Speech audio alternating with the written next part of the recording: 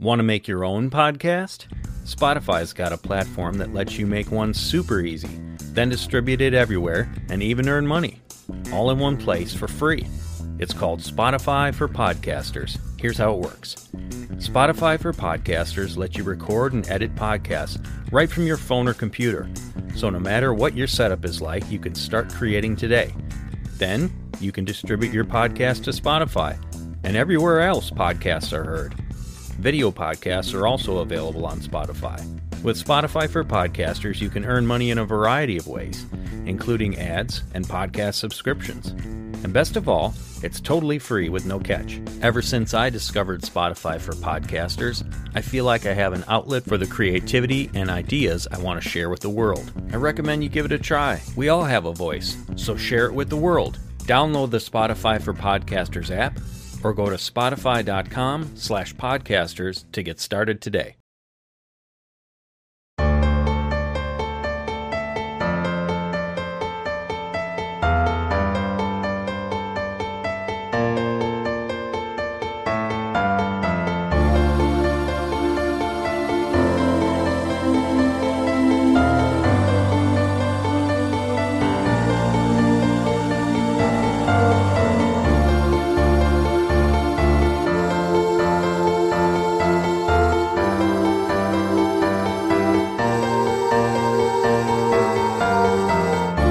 When I say Cabal, to define Cabal, for your listeners, I would say that would be religious right, which is not part of the Christian circle.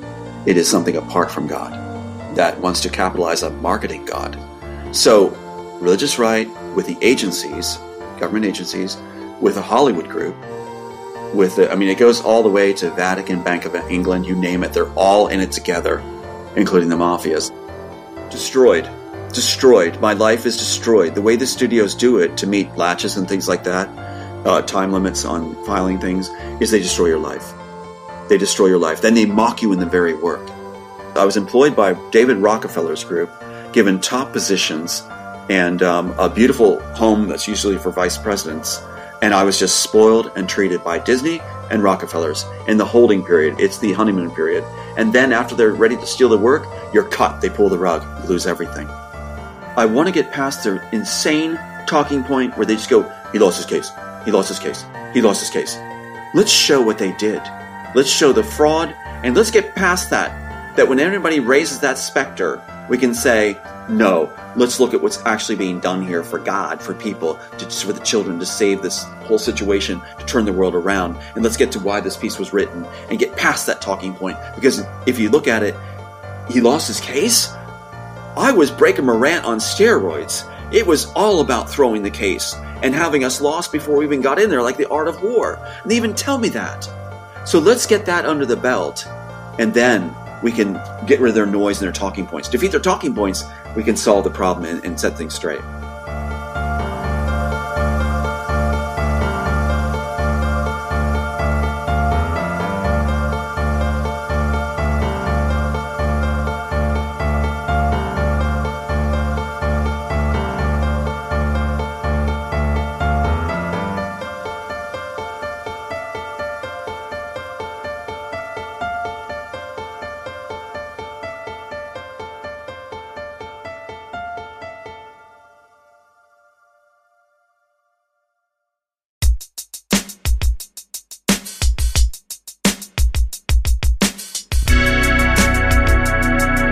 Welcome to the Days of Noah podcast, where we talk all things biblical, supernatural, and strange.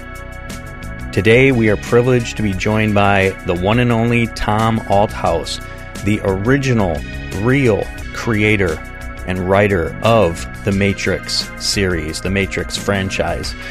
When he wrote it, it was called The Immortals, stolen by the Wachowskis and Warner Brothers, and he's got the receipts to prove it. But there's so much more to Tom's story. Crazy twists and turns, and we are just going to scratch the surface on this part one of our first conversation with Tom. And there are many more to come. But in this first part, we're going to lay the foundation for what was done to him and diagram the anatomy of intellectual property theft, how the movie studios what is their playbook? How they go about doing this? So sit back, enjoy the ride, and let's get started with Tom Althouse.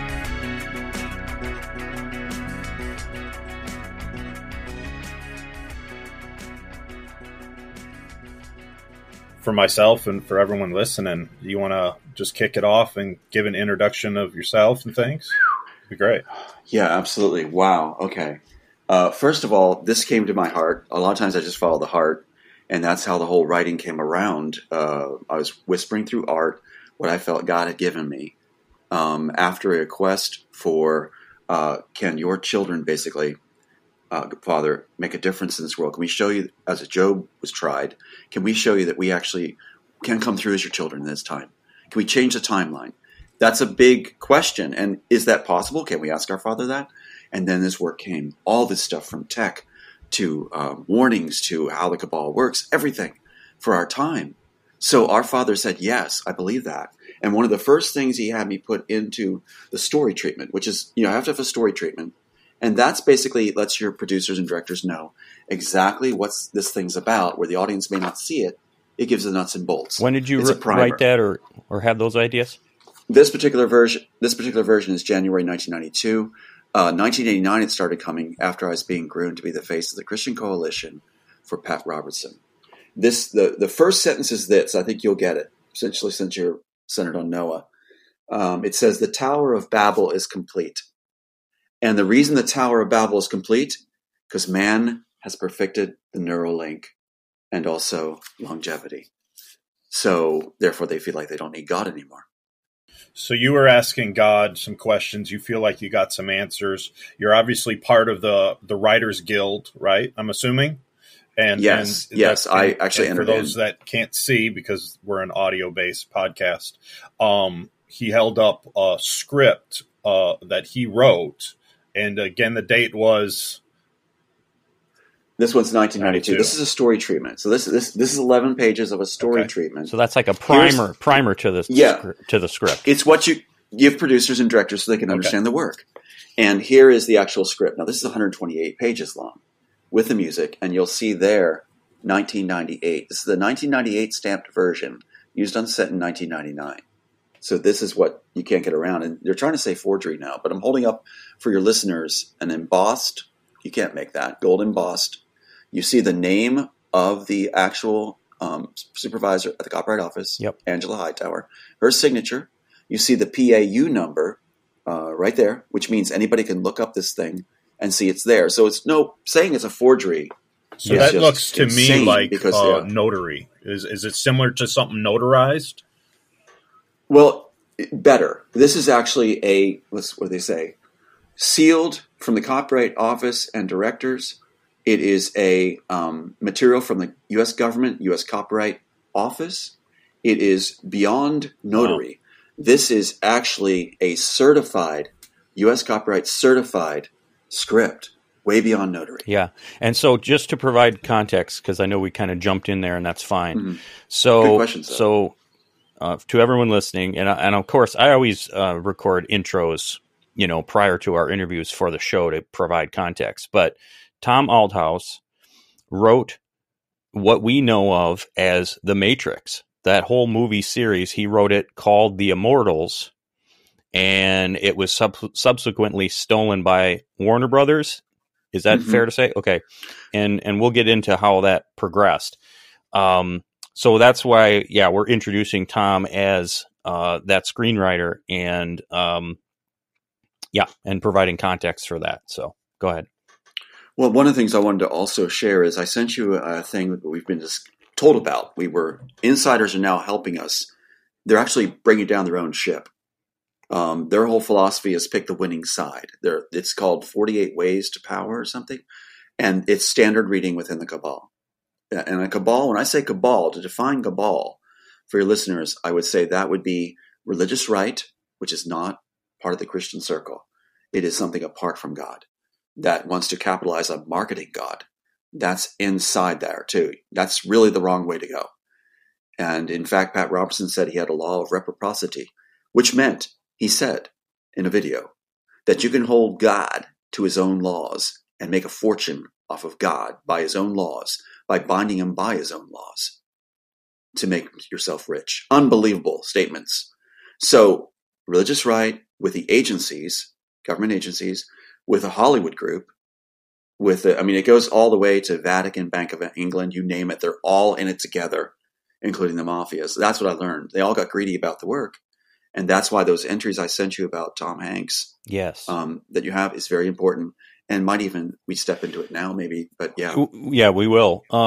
So maybe put another way, the Cabal is the interconnected world system, the Luciferian system, whether it's people at the very top who are literally, worshiping Satan, sacrificing children, all of that, down the levels to just give me the money and the women, and I won't tell what you're up to, And so it's everyone's looking out for each other. Just like Luke, when we were talking about Fiona Barnett's documentary, Candy Girl, and she was Tom, I mentioned her to you last night. Briefly, but she was trafficked as a child in Australia, and she, brings up, the Kidmans, Anthony and Nicole, and they were right there watching these rituals and stuff.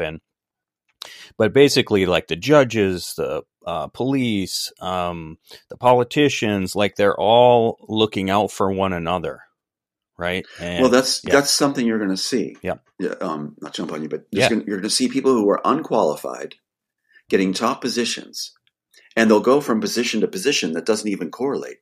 So you'll have someone who's a clerk becoming a person on a board, who then becomes a judge, who then becomes somebody in charge of electronics. It's like wherever they need you, they pass their loyal ones around, and they're usually failed people that get top positions because they'll be loyal. You'll see this even with presidents. So it's like they will absolutely and you basically are just paid off people going wherever you're needed to shut down the trail. Yeah. And they believe that everybody has their price. And that's why any people like ourselves that are broadcasting, like you're doing this, would be considered difficult. Mm-hmm. That's the label you would get, is difficult. Because they'll say, you need to take this offer. Like you said, Wachowskis were offered beautiful women, fame, fortune, as if beautiful women were part of a trade commodity. And so they feel like they have this control, like playing God in the world. And then what they do is, if you take the offer, you're on the inside. They've got you dirty. So part of their thing is recruiting anybody they think is viable, has intellectual ideas, which I think is power.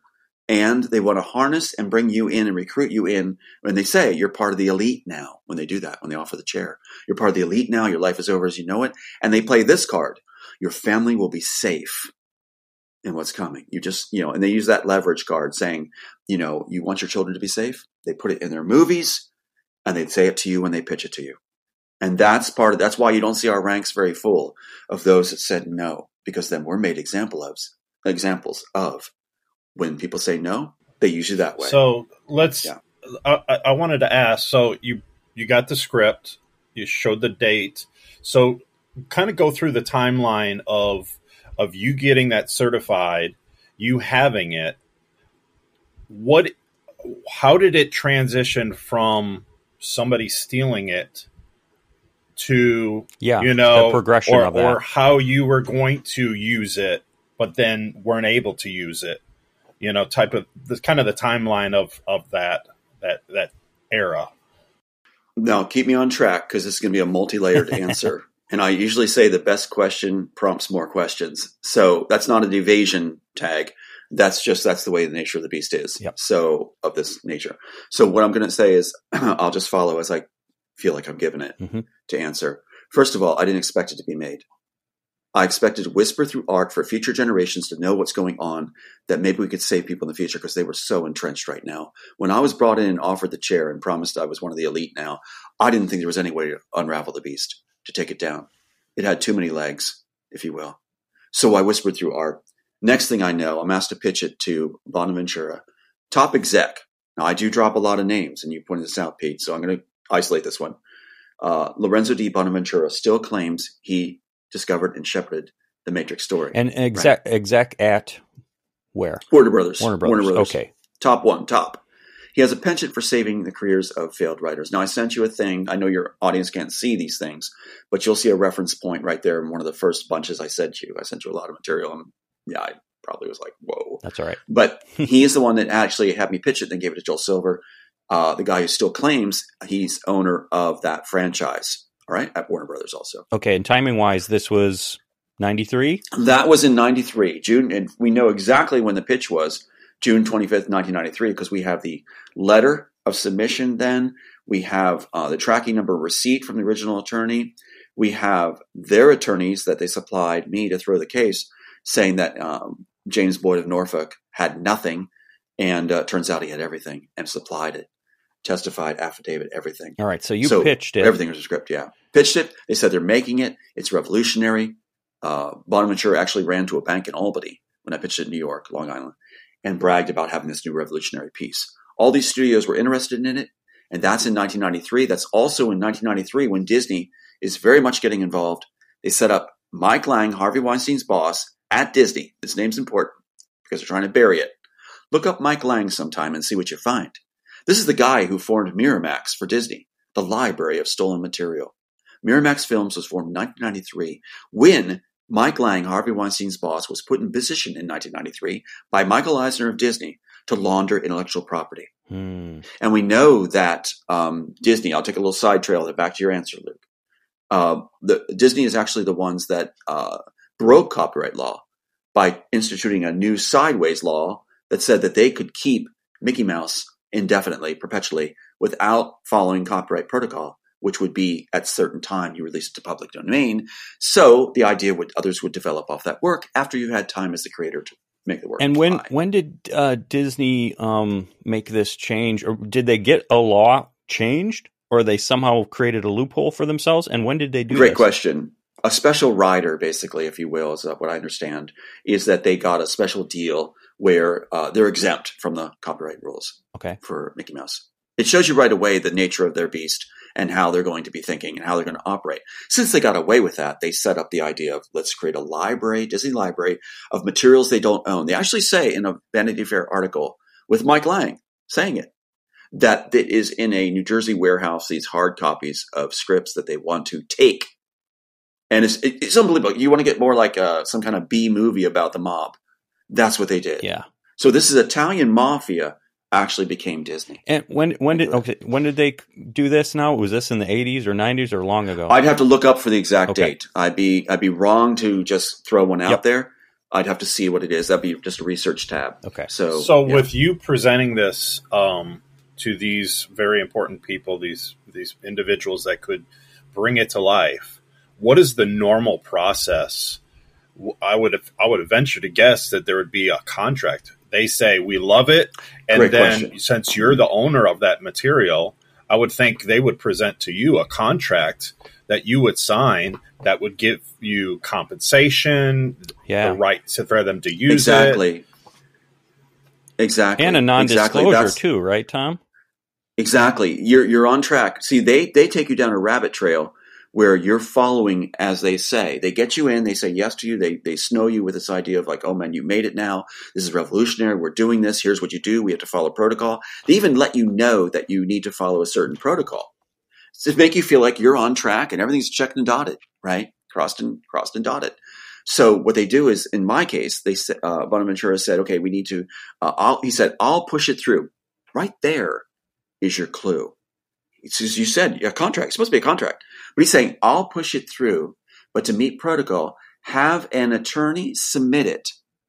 But what you're supposed to really do is have an agent submit it, and Warner Bros. Doesn't select unsolicited work. So Bonaventura uses that angle. It's such a great question because he plays it this way. He says, I'll push it through because they don't accept unsolicited work. So I'll make sure it gets in. I have a friend at the story department named Elizabeth. It's on James Boyd's submission letter we have that you have a copy of now. You have the copy and affidavit both. So you can attest to this. So he's saying, I'll push it through. You submit it through an attorney to my friend at the story department, Elizabeth. She'll make sure it gets to the hands of Diane Bellis. I'll give you names, but these are names at the time. They're important to note. Head of the story department at Warner Bros. So that letter of submission, we can see we're doing it right. 4000 Warner Brother Lane, Elizabeth, care of Elizabeth to Diane Bellis. Here's the story, treatment, script, character breakdown, music through James Boyd in Norfolk, tracking number, receipt. Everything was done properly according to the way Bonaventura instructed us. Yet, the question is so beautiful, Luke, because what is he actually doing? He's saying that phrase, I will push it through because of protocols, which means he's taken us off protocols. See, yet we're meeting protocols at the same time by this idea. An attorney is better than an agent submitting, because an attorney, attorneys submitting to studios, tracking number, receipt. So how do they play that? And this is very important, never been discussed before. They'll say they didn't get it later. Well, he's got the tracking number, the receipt, and everything. So that's one way they'll play it. The other way is you didn't follow protocol. You're supposed to send it through an agent, not an attorney. Well, Diane Bellis had talked to me on the phone after the fact and said, next time, send it through an agent. That was their cover. So Bonaventura at the beginning should have said, send it through an agent, not an attorney. Okay. Yet an attorney's better. Yet they're able to play that card, and they did. They said, it wasn't submitted through an agent. We don't take unsolicited work. So how is it, and I'm seeing the divide that you're creating between how it should have been done. So how is it slipping out of your fingers then? So he's taking the ball and running with it, all the while telling you he's walking in lockstep with you, which he's not. Right. So well, continue the path of how it's slipping out of your fingers.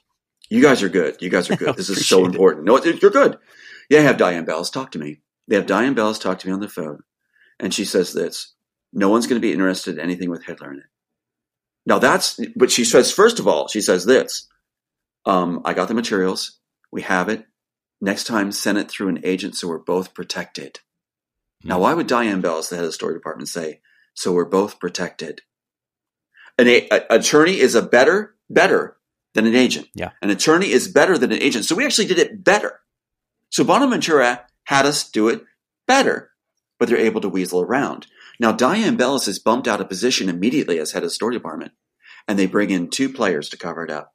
Teresa Wayne, who was from 1993 onwards to even this date, is the head of the story department for this cover-up. Still there. She's the one that even said in testimony in Sophia Stewart's case, which she lost, that, who claims to be the mother of the Matrix, claims that Joel Silver submitted the work in 94, but it wasn't called Matrix then. Yeah. And there was no Wachowskis attached to it. They hadn't selected yet who was going to be claiming it. It was a lottery going on, a decision going on, a vote going on to who would be the ones to steal it. Failed players brought in-house.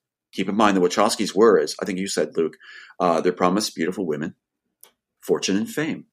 That was Dino Laurentiis, who is the man who still claims he shepherded the work with the Wachowskis. He had brought them in, wined and dined them, and the Wachowskis failed at everything.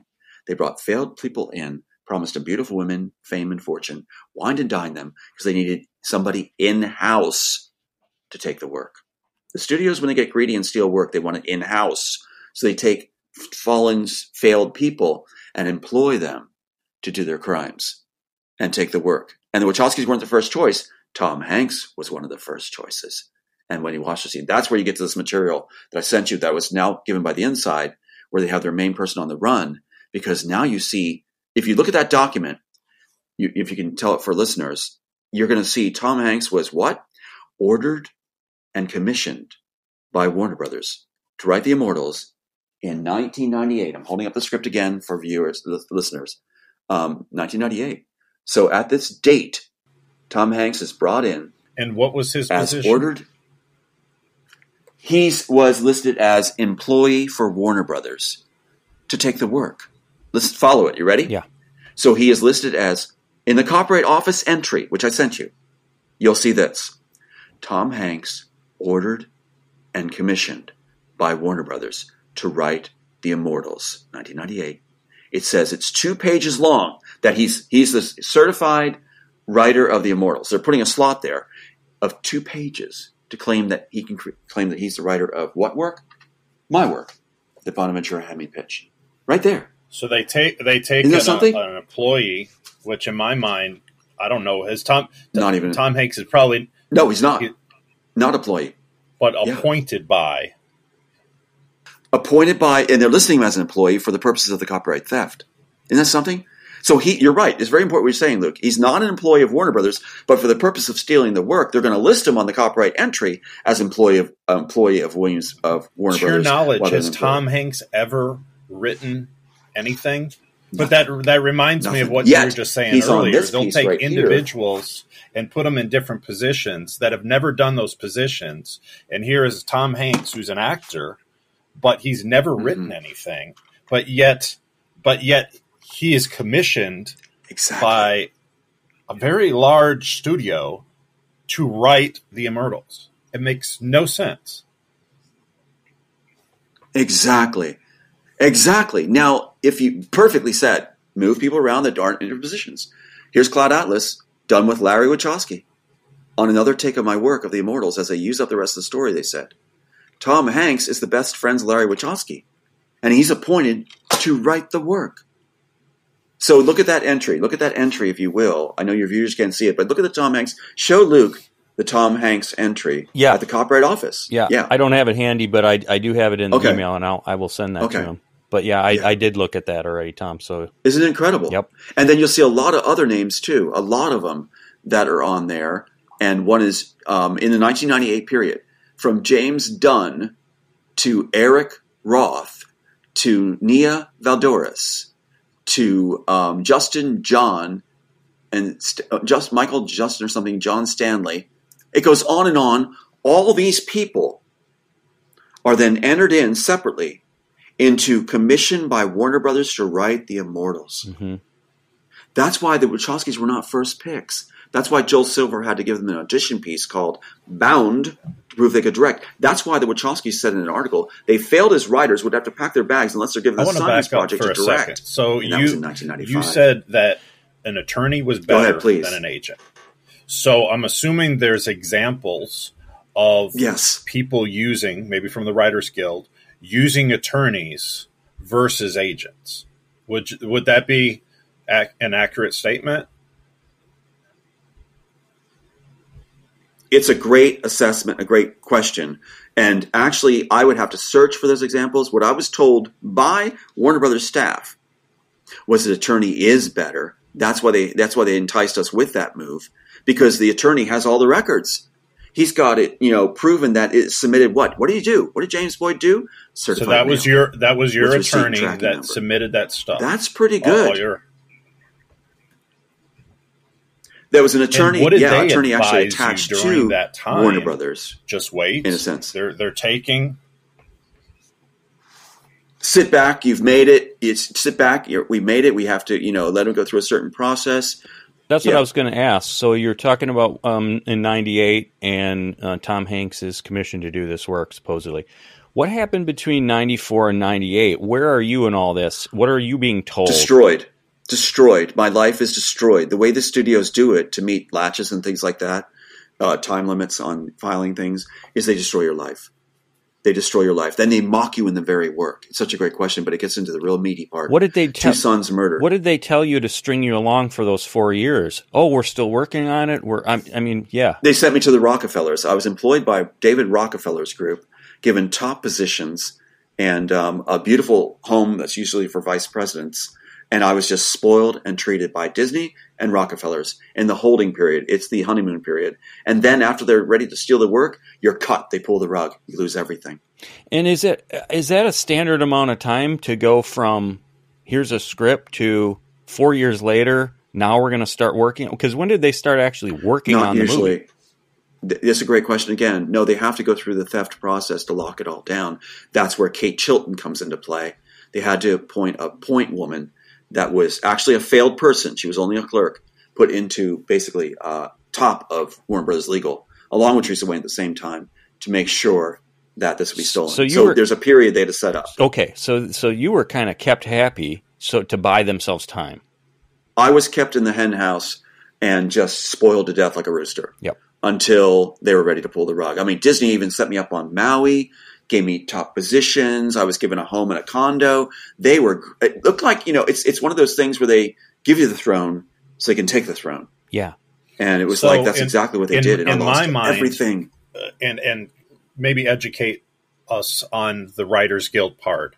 So in my mind, there Please. should be in the contract that would be presented to you, being the author of this work, something dealing with royalties. So even if you were wined and dined and you maybe in your mind, Luke, you're like, okay, this is part of me making it, but there was nothing signed that you, right? It's as far as once it actually comes to fruition, that's the shell game. It's out there, the 10 years, 20 years, the continual revenue that you should be awarded. Right. So well, you're there talking was about the never Dog and anything Pony show, the Snake and Oil show, the the shell game. They shell game. They give you a lot of talk, a lot of benefits. They snow you with trips and everything. I was spoiled to death. And what they did was they're just avoiding that contract. They did the same thing with the attorney to throw my case. The attorney to throw my case was unlicensed to practice law. And he had a contract for us. Then he says, he doesn't remember where it was. Then after he throws the case, he produces another contract for me to sign, he says, which will be just like the one before, but claims he never had a contract. It's the same game where you hit it, Luke. It's the contract game. And they give you everything under the sun to keep you away from that contract. And then they even take the contract away. I've got it all here. In fact, look at this right here. Here is, if you look at this, I sent this to you, but I'm going to hold it up quick. I know you have people listening and can't see it, but this is Tony Rankin, classmates of Warner Bros. Lead attorney. And what does it say at the bottom? Not eligible to practice law. Yeah, suspended license. So therefore, I lose my case right away as soon as he signs on. He doesn't tell me that, does he? For 3 years, he doesn't tell me that. And then we go to file. He files it pro per when he's supposed to be filing as an attorney. And then he's allowed the statute to run out on everything for them. Right. So it's like that's how you win the case. And then you hear in the media, he lost his case. It almost seems too good to be true for them that you picked an attorney that was almost, in my mind... Or they provided it? They provided him? I didn't pick him. He came to me. That's the key. He came to me with the wife to provide me, who was an ex-con, who had an ex-con that he was a landlord of, sex for trade, and has her be my wife. It almost seems like they knew you had this script, and they knew. They got word to this fake attorney, come knock on your door, and sell yourself to Tim. Yes, right? Tom, yes. And spot on. Make like you're on his side. Exactly. But really, he's it's almost like he's an employee of Warner Brothers. He is. He kept saying throughout the whole process, I just want to give Warner Brothers everything they want and be done with this. That's what he kept saying. And then he never did any discovery whatsoever. He runs the clock out. You can't have other attorneys because his contract is illegal. The contract says that if you do anything that he doesn't want, including no depositions of them except that they're telephonic, and a stipulation order where they don't show any evidence ever. And it's only for the attorney's eyes only, not for judge or jury or plaintiff. You should see what they stuck in. No alternative dispute resolutions. And a half hour, Luke, after he's fired. He says a half hour after he's fired, he allows them to proceed to summary judgment without objection. Which means that's the only way you can win a summary judgment with all the evidence we have. You have all this evidence given to you that can't be refuted. It's there. Where they put in not only Tom Hanks, they put my whole information in the first graphic of The Matrix. So am I angry? Sure. Mm-hmm. And that's one thing they say to me. Oh, he's angry. If your sons were murdered, you took everything away from somebody and broke them and mocked him for it. Do you think he'd be angry? So do I have a right to be angry? Yeah, absolutely. And we'll put the details of the case because that's a show in itself, right? Let's put that. It's a show in itself for a moment. Yes, but I think we did a good treatise to how we got here, how you were snowed this whole time, and how it was done. And I was going to say, obviously, it's not. They go through this all the time with intellectual property and creating a brand and a household name, the Matrix series, right. So, but that 4 years where they were, keeping you happy in the henhouse, you didn't know that's, not the way that things should have gone. I thought it. Yeah, sorry, Pete, I want to just interject this. I thought it was proof that they were being forthright. Yes. I thought with all that gifts and treatment and special treatments of loved ones, that was proof we were in. Why would they circle. spend the money on you? Exactly. I thought that was you just pointed out a really good move, a sinister move to placate and take us off what Luke is talking about. We should have been focused on contracts. Mm-hmm. And it worked. It works because you don't want to bite the hand that's feeding you. You don't want to go to them and say, "Hey, wait a minute." When they're it seems like they're treating you like royalty. Because when you have an attorney, and you said it many times, in your mind, an attorney was better than an agent, because of the knowledge. And it sounds like he did some things that was in your favor as far as tracking and some of the recordings that were done, even though he wasn't legally. Right. But when you have somebody like that at your side that you think is licensed, properly and is doing everything for your best interests in your mind, they're doing that. It gives you, I don't know, you kind of get a little peace. You get a little relaxed. Yes. And then you're getting some of the benefits. So you're not doing the due diligence that maybe you should have because you're not on your edge of your seat. You're kind of relaxed. That's right. Very good. You're very good. And look, you just hit something so important. Well, a couple of things, really. What happened in the process was we started to feel like, let's help out, right? So this unlicensed attorney that's running out the clock for 3 years on statutes, right? Running it out. And then disappears on vacation and files too late, calls the day after and says, oh, we just missed it. Where were you the whole time after 3 years of prep? And this is what we did. We started feeling like, let's help out. So we do this like to help out like a parent almost. We go and start researching Sophia Stewart's failed case and summary judgment and find all these materials. And just for context, who's Sophia Stewart and what role is she playing? We find out. The actual role was she was appointed by Warner Brothers, by Kate Chilton of Warner Brothers, the architect of this whole thing, theft, to be the first claimant for the public. And they made her look like they make the Oracle look like her so they could be a claimant. It's not about material. She has 33 pages. Never wrote a screenplay in her life.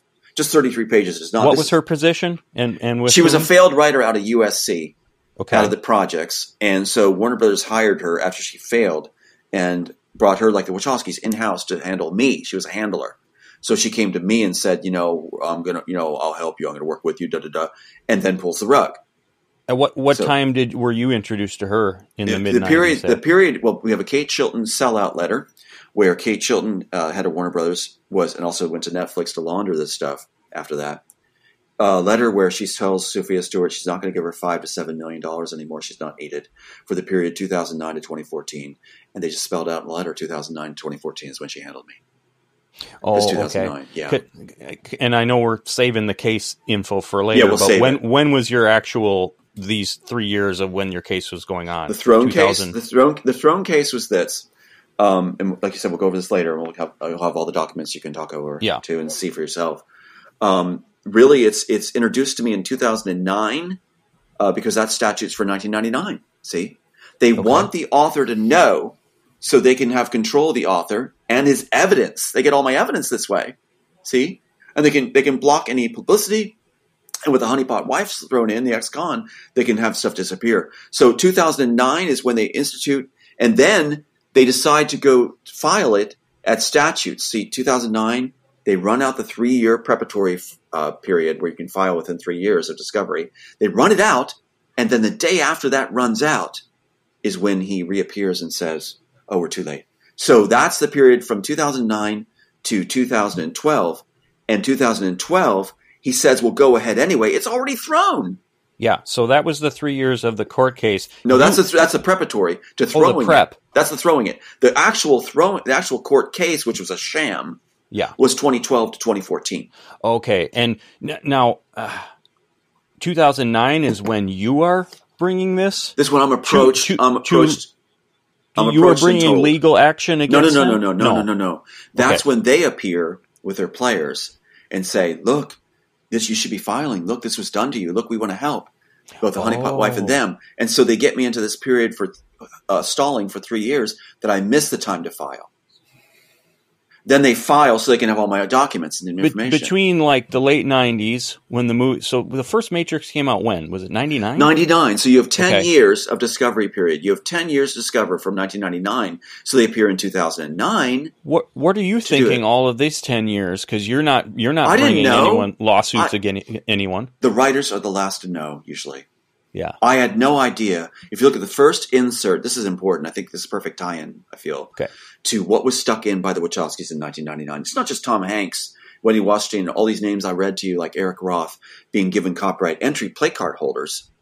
You also have what the Wachowskis stick in 1999 because they were angry at Warner Brothers for another writer brought in Assassins, where they felt their career was failed. What was stuck in that first graphic, guys? What's stuck in the first graphic in the Matrix, which cannot go away? If you freeze any interrogation document scene, you're going to see what? And get this. Are you ready? Yep. You're going to see this stacked there. They call it stacking because it has to get by the clearance department at Warner Brothers.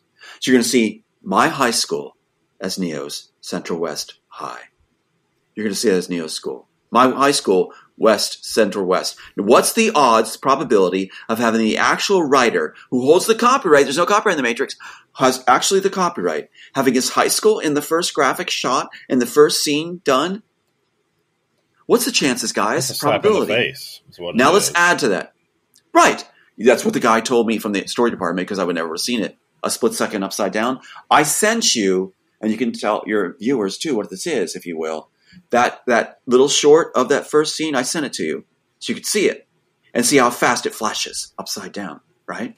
Susanna Bolgen, and thanks for letting me speak this through. Susanna Bolgen, their graphic designer, this is the heart of the matter, said that anything in for a split second is for the director's eyes only to keep the project interesting, right? And I apologize for talking fast. I said I would try not to, but my mind, when I get on this material, I talk fast. But here's the deal. There's more stacked there. Not just a high school. We're thinking about the mathematical probability, and we're doing a documentary about what's the mathematical probability, right, Luke, of the high school being there. All right? Right now, it's like winning the lottery. The actual author. That's not all. My fiance's birthday, who was at the pitch session, is Neo's birthday, March 11th. Okay, now you got the fiance's birthday on that sheet, that first sheet made, first scene shot, and my high school. Now what's the probability? Mm-hmm. But that's not all. What's Neo's name? Why does he have two names? Why do you have a character in Writing 101, wherever you go for a course? You don't list two names for a character in a movie. You confuse your audience. But the Wachowskis do. Why? Why is Neo called Thomas A? Because Thomas A is the author. Why Anderson? Anderson's my Scottish clan name. So you've got the author's name, his fiance's birthday, and also the high school. That's not all. The banner has my birthday, her birthday, my high school, my name. That's not all. My father's name is Neo's name. John, Neo's father's name. John is my father's name. So you have my father's name, bear with me, father's name, high school, fiance's birthday, my birthday, all in the graphic. That's not all. My marital status is there, single at the time. Capital city is what they list, where Washington, D.C. is my main character's home. So you have that. In the column, it says TA 4099 in bold, black. TA was 40 in 1999. So you have how many entries? Stacked. That's not all. This is all one graphic. First graphic in the Matrix. You also have Michelle McGahee as Neo's mom. Sounds innocuous until you understand that Michelle McGahee is the art director as Neo's mom. It's a joke. Owen Patterson's the other school.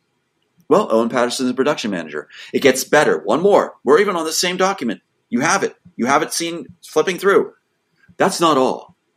Because Owen Patterson and Michelle McGahee, in with all my materials, is also who the Wachowskis blame for sticking there in testimony. Think of it. They're not saying it's not there. They're not saying they didn't put the author's information in. They're saying that Michelle McGahee and Owen Patterson, the production manager and art director, did it. Does that negate that it's there? Does that mean that the Wachowskis, who said that every cell, quote, cell that went into Matrix is by their permission only, jointly between him and Larry and Andy, does that negate it then? It means they greenlighted it for them to do it.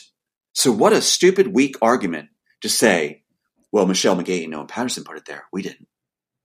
So all of this is, if you pause the very first opening Go to it. scene. Go to the all first of scene. this is there. Go to the Wow. first scene. I'm going to do it today. Pause it. Do it. Pause I haven't done it yet, but see how fast it goes by. And keep in mind, too, guys, I'm glad we were able to cover this importantly. It's very important. Yeah. This is what's going to floor Kate Chilton in the end, the one that architected this whole thing, and Mike Lang from Disney. So if you look at it, keep in mind as you try to freeze frame that digitally, try doing it on VHS. In 1999, oh yeah. Try to get a clear image. I remember trying. And look how and faint get it those is. lines Yeah, and right? stuff. I thought it was CDs or DVDs were so amazing when you could pause it and you could actually see the whole screen. I was like, wow, that's cool. Yes. And DVDs. VHS. So VHS is 250. It's worth trying. 250p, Yeah. guys. So what? HD is 1080p, right? Yep. A DVD is 480, and like Luke said, that's pretty clear. A VHS was 250p. Yeah. Well, that's not all. Do you know in the industry how the standard for like phone numbers, right? It was so annoying. You would hear a guy go, "My phone number is 5." Yes. And it was so annoying. Well, in the clocks, they had a standard also, which was the smiling hands 10 after 10. Smiling hands, and displays in stores do 10 after 10 clocks. Yes. That changed in the industry in 2003. You know why?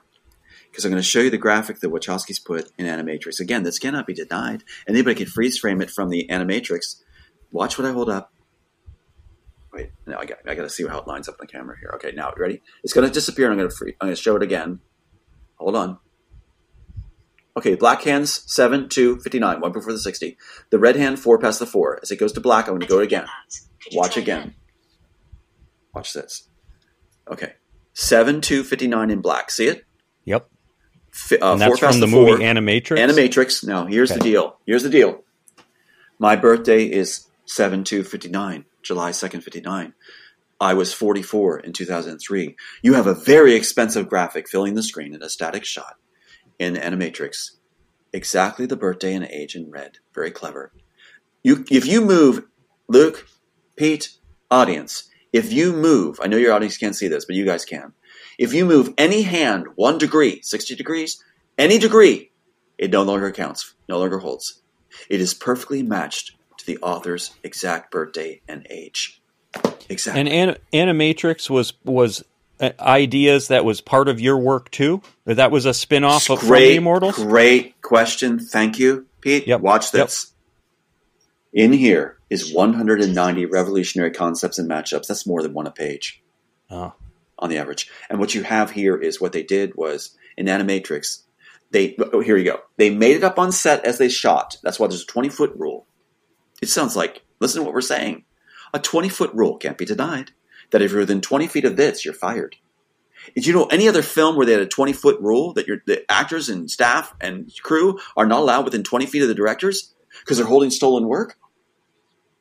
That's what they're doing. Yeah, this was used and then a visual storyboard lifting every image they thought was cool. Who told me this? Paul Martin, the fight choreographer. And so, how many movies and shows have they stolen a piece of that and made it into by now? There's a layered answer, more than that. What happened was when you get a chance, look at that copyright entry that I gave you for Dean Laurentiis and also the Wachowskis Dean Laurentiis and Wachowskis are on Assassins. Look at the one for Immortals with Dean Laurentiis without the Wachowskis, and you're going to see 346 subtitles under my title, Immortals, under Dean Laurentiis. No body of work, like Tom Hanks has 3 pages. And what they're doing is that gives you a clue to how many studios, how many different takes they wanted to take. Because each subtitle indicates a slot they want to create the copyright office. Are they really that uncreative that they can't come up with this stuff themselves? Yes. Or yes. I mean, and this is maybe in praise of your work, just being so creative. Or is it they see the dollar signs? So I think it's all the dollar signs, because it's not that they're not creative in my mind, but you only have so much capacity of creativity. Now there's exceptions to the rule. Tom, you might be extremely creative, that's why you do what you do. But when you have 1,000 or tens of thousands of writers to pull from, your factor of finding the winners, go up. And it's about them filling the pipeline, which kind of leads me to a question I want to ask you is, have you came across other people that they have done this to that want to link arms with you and be like, they did this to me? Yes, it's great questions, great series of questions too, because the lady who wrote Gravity contacted me directly, so we can correspond. The people that did Avatar, the guy did Kill Bill. You've got the people that did, what else was it? Gosh, help us. There's more. But the thing is that, you know what stops them? Attorneys. Correct. Attorneys stop the dialogue because they want to control their client. Oh. So what happened was, like for example, the lady did Gravity. She was stopped by attorney. Avatar, shut it down. The attorney shut it down. They're so stupid. I'm sorry to say. But these attorneys are so stupid because they want to keep control of their client that they shut off the best life raft for their client because they don't want anybody else having influence on their client. So the law is so stupid. One of the dumbest demographics in our country, in our world, is attorneys. They're just the dumbest people on the planet. So is it the attorney they see the value of this and they don't want any other attorneys to steer the ship? They want to be the captain. They don't want anybody influencing their client. Right. Anybody that might talk their client. They want to be, they're so insecure, so many of them, that they don't want anybody seeming more intelligent than they are, and they're not that intelligent. Yeah. This is something that I've heard of in the music industry too, right? You know, in terms of the predatory contracts that bands are given, and the studios are raking in the cash on their behalf, all of that. One more question, and it might be a long answer before we get into kind of Luke's question of intellectual property theft, you know, how it's done, how widespread, which we covered a lot already. But I was just going to ask you, so in the timeline, just to fill in one gap a little bit more, 99 to 2009, are you realizing that that's your work, that you've been stolen from? What's your mindset in that 10 years? And then in 2009, you said that's when they're like, hey, you have a case, and that's what got the ball rolling. But what happened in that 10 years? What are you thinking about these movies coming out? Well, that's so interesting, the question, because actually I was broken in 1996. Remember I told you about the fiance's birthday as Neo's birthday? Yeah. Well, I would never have known about this graphic in for a split second. You'll see how fast it goes, unless someone from inside the story department told me it was there and explained to me, as Luke hit it on the net, and Ed, it was to slap the face. You're absolutely right. That's exactly what they said, to slap the face, because they didn't understand the work. Wachowski didn't understand the work. And so I'm broken in 1996 when my fiance is enticed away by the Disney crowd. And I'm broken. I'm destroyed. I actually ended up in the hospital. And so that's when they actually give the work to the Wachowskis, when I'm hospitalized and I'm shut away, basically supposed to be for good. And then that's why when I show up in Hollywood later in 1996, because I was cast for a lead in, I'm not trying to divert from the question, just trying to fill the timeline properly with foundation. Yep. I'm in cast to do Demetrius in Midsummer Dream at Topanga Canyon. Best way I can describe it is just fill it in. Yep. By Ellen Gear, Grandpa Walton, the Waltons, Will Gear, his theater. So she invites me out and says, you're going to make it. When I show up in July 1996 is when Dean Laurentiis takes his name off the copyright of the Immortals and puts it in the investment firm's name, puts it in the largest investment firms in the world, saying that they created the Immortals. Interesting. Investment firms don't create it, but that creates slots in the Copyright Office where, I don't mean to diverge from your question. I think it's important. I think you led me this way, which is great. The investment firms claiming it, then you can see how it plays out. I see Luke's mind going here, I think, too. Is that, I see you guys are sharp. It's like what they're doing is, it's ridiculous. The investment firms, by claiming sole ownership of the work, and having Dean Laurentiis run, Dean Laurentiis really isn't getting away, is he? Because he's still listed in the copyright as claiming Immortals. When you replace it with the investment firms claim it, you still have the trail there in the Copyright Office, right? It makes it worse. So the investment firms, in their small minds, they're claiming now that they can give the work to any studio interested. It also shows you how many studios were interested. They feel they're safe giving the work out.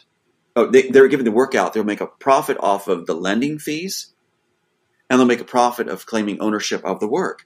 Both. And any studio feels free to steal it because it's the investment firms that claim they created it. Plus, I would think there's more layers that someone like you would have to go through. When they pass it off to somebody else, it's more that you have more onion layers you have to go through to get to where it is, and then, a deeper rabbit hole. And then when you say an investment, I'm thinking dollar signs, as they got, just like the big studios got a lot of money to fight these things. They got a lot of money to fight. That's it. I'm just, this whole thing is reminding me of another, I think I saw a documentary on it, actually. The Rocky, he was the actual actor. So it wasn't the script so much, but he's like, this is my life story. Mm-hmm. Sylvester Stallone is using my life story to create all these films. Oh, I did hear about this. Right. You know? Well, that's exactly it. Now they're saying the same thing to me. These very studios are now coming at different times with even Disney. I have tapes of Disney calls where one attorney attached to Disney is explaining to me, you won the chess game because you're doing interviews.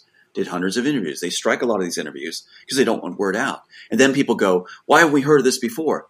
Because they strike it down when they don't want it out, and they promote who they want. It should be so easy reader for people to understand this. Of course you don't hear from it. If you don't hear about it, it means it's important to them. And at least in the Rocky situation, I think the documentary that he did, he said there was a settlement, an NDA had to be signed, but he's not making the royalties, he's not making the money that Sylvester Stallone and his family made off of it. Right. They gave him crumbs. Take that point right there. That's the reason they told me. They tell me behind closed doors, they'll say, off record, they'll say, we know you wrote it. In fact, the main attorney for them said, given the fact you wrote The Matrix. They say this.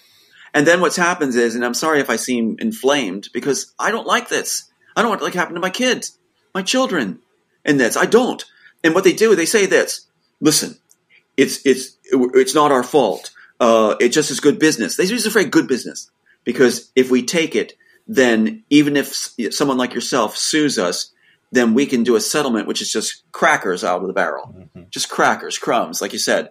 And it's just sound business. We made a profit off this by settling. So even if you get that far to a settlement, it won't be near the money we made off of your work. Yes. Well, that's what the banks do too. They do things.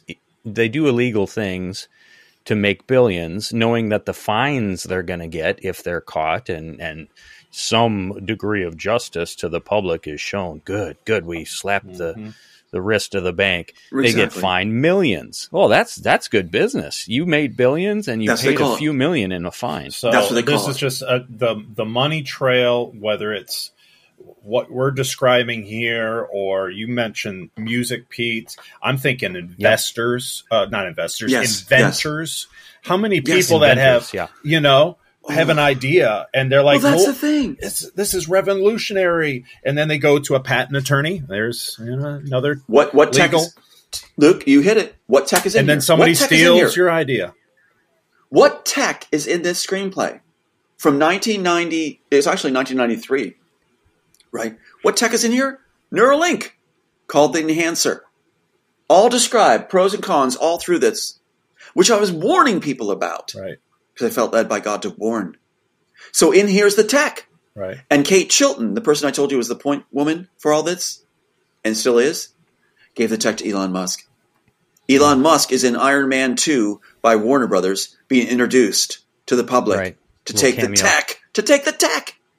Well, also in the Matrix, you had the Neuralink.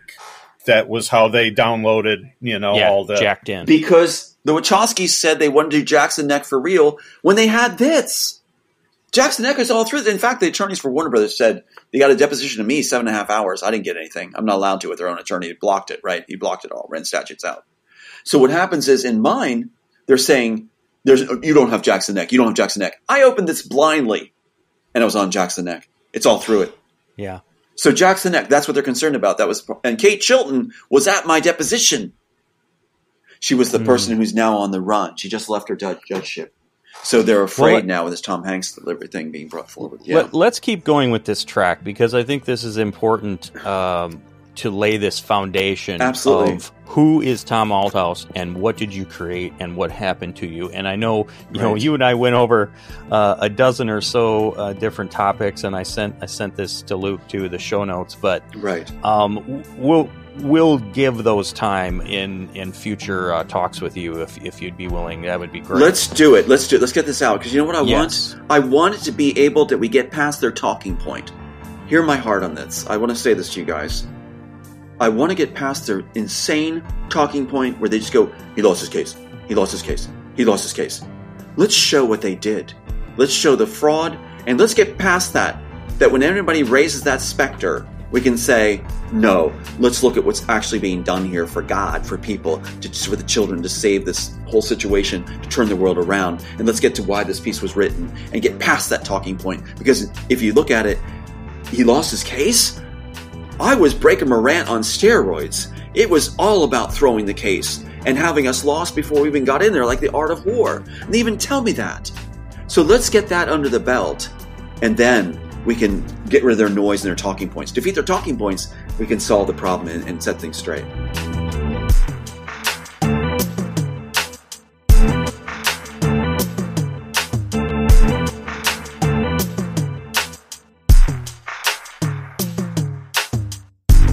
You've been listening to the Days of Noah podcast. Thanks for tuning in again this week.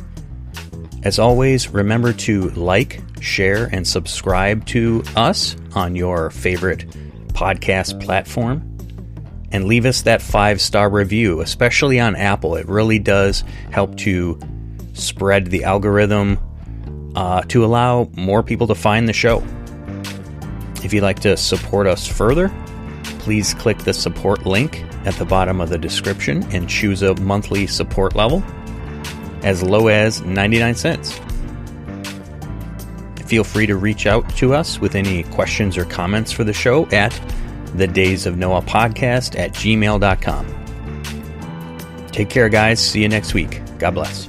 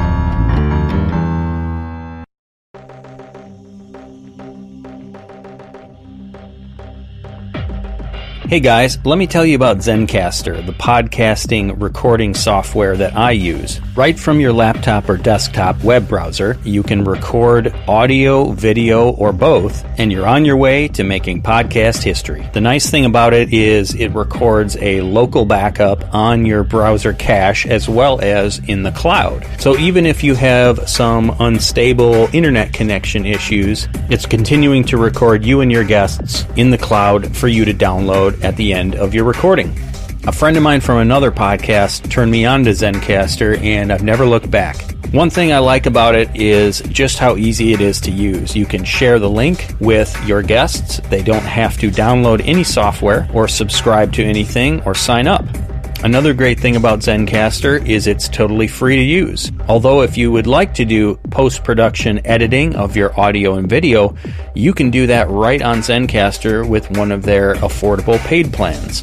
Now, me personally, I use my own audio software to do my editing for the show, and I just use Zencastr Creator Plus, which is a free account, in order to record the audio with my guests. But if you'd like to get started with one of the paid plans and take advantage of all the features that Zencastr has to offer, to get started, go to zencastr.com/pricing. That's zencastr.com/pricing, and use my code Genesis6. That's Genesis and the number 6, and you'll get 30% off your first month of any Zencastr paid plan. I want you to have the same easy experience as I do for all my podcasting and content needs. It's time to share your story.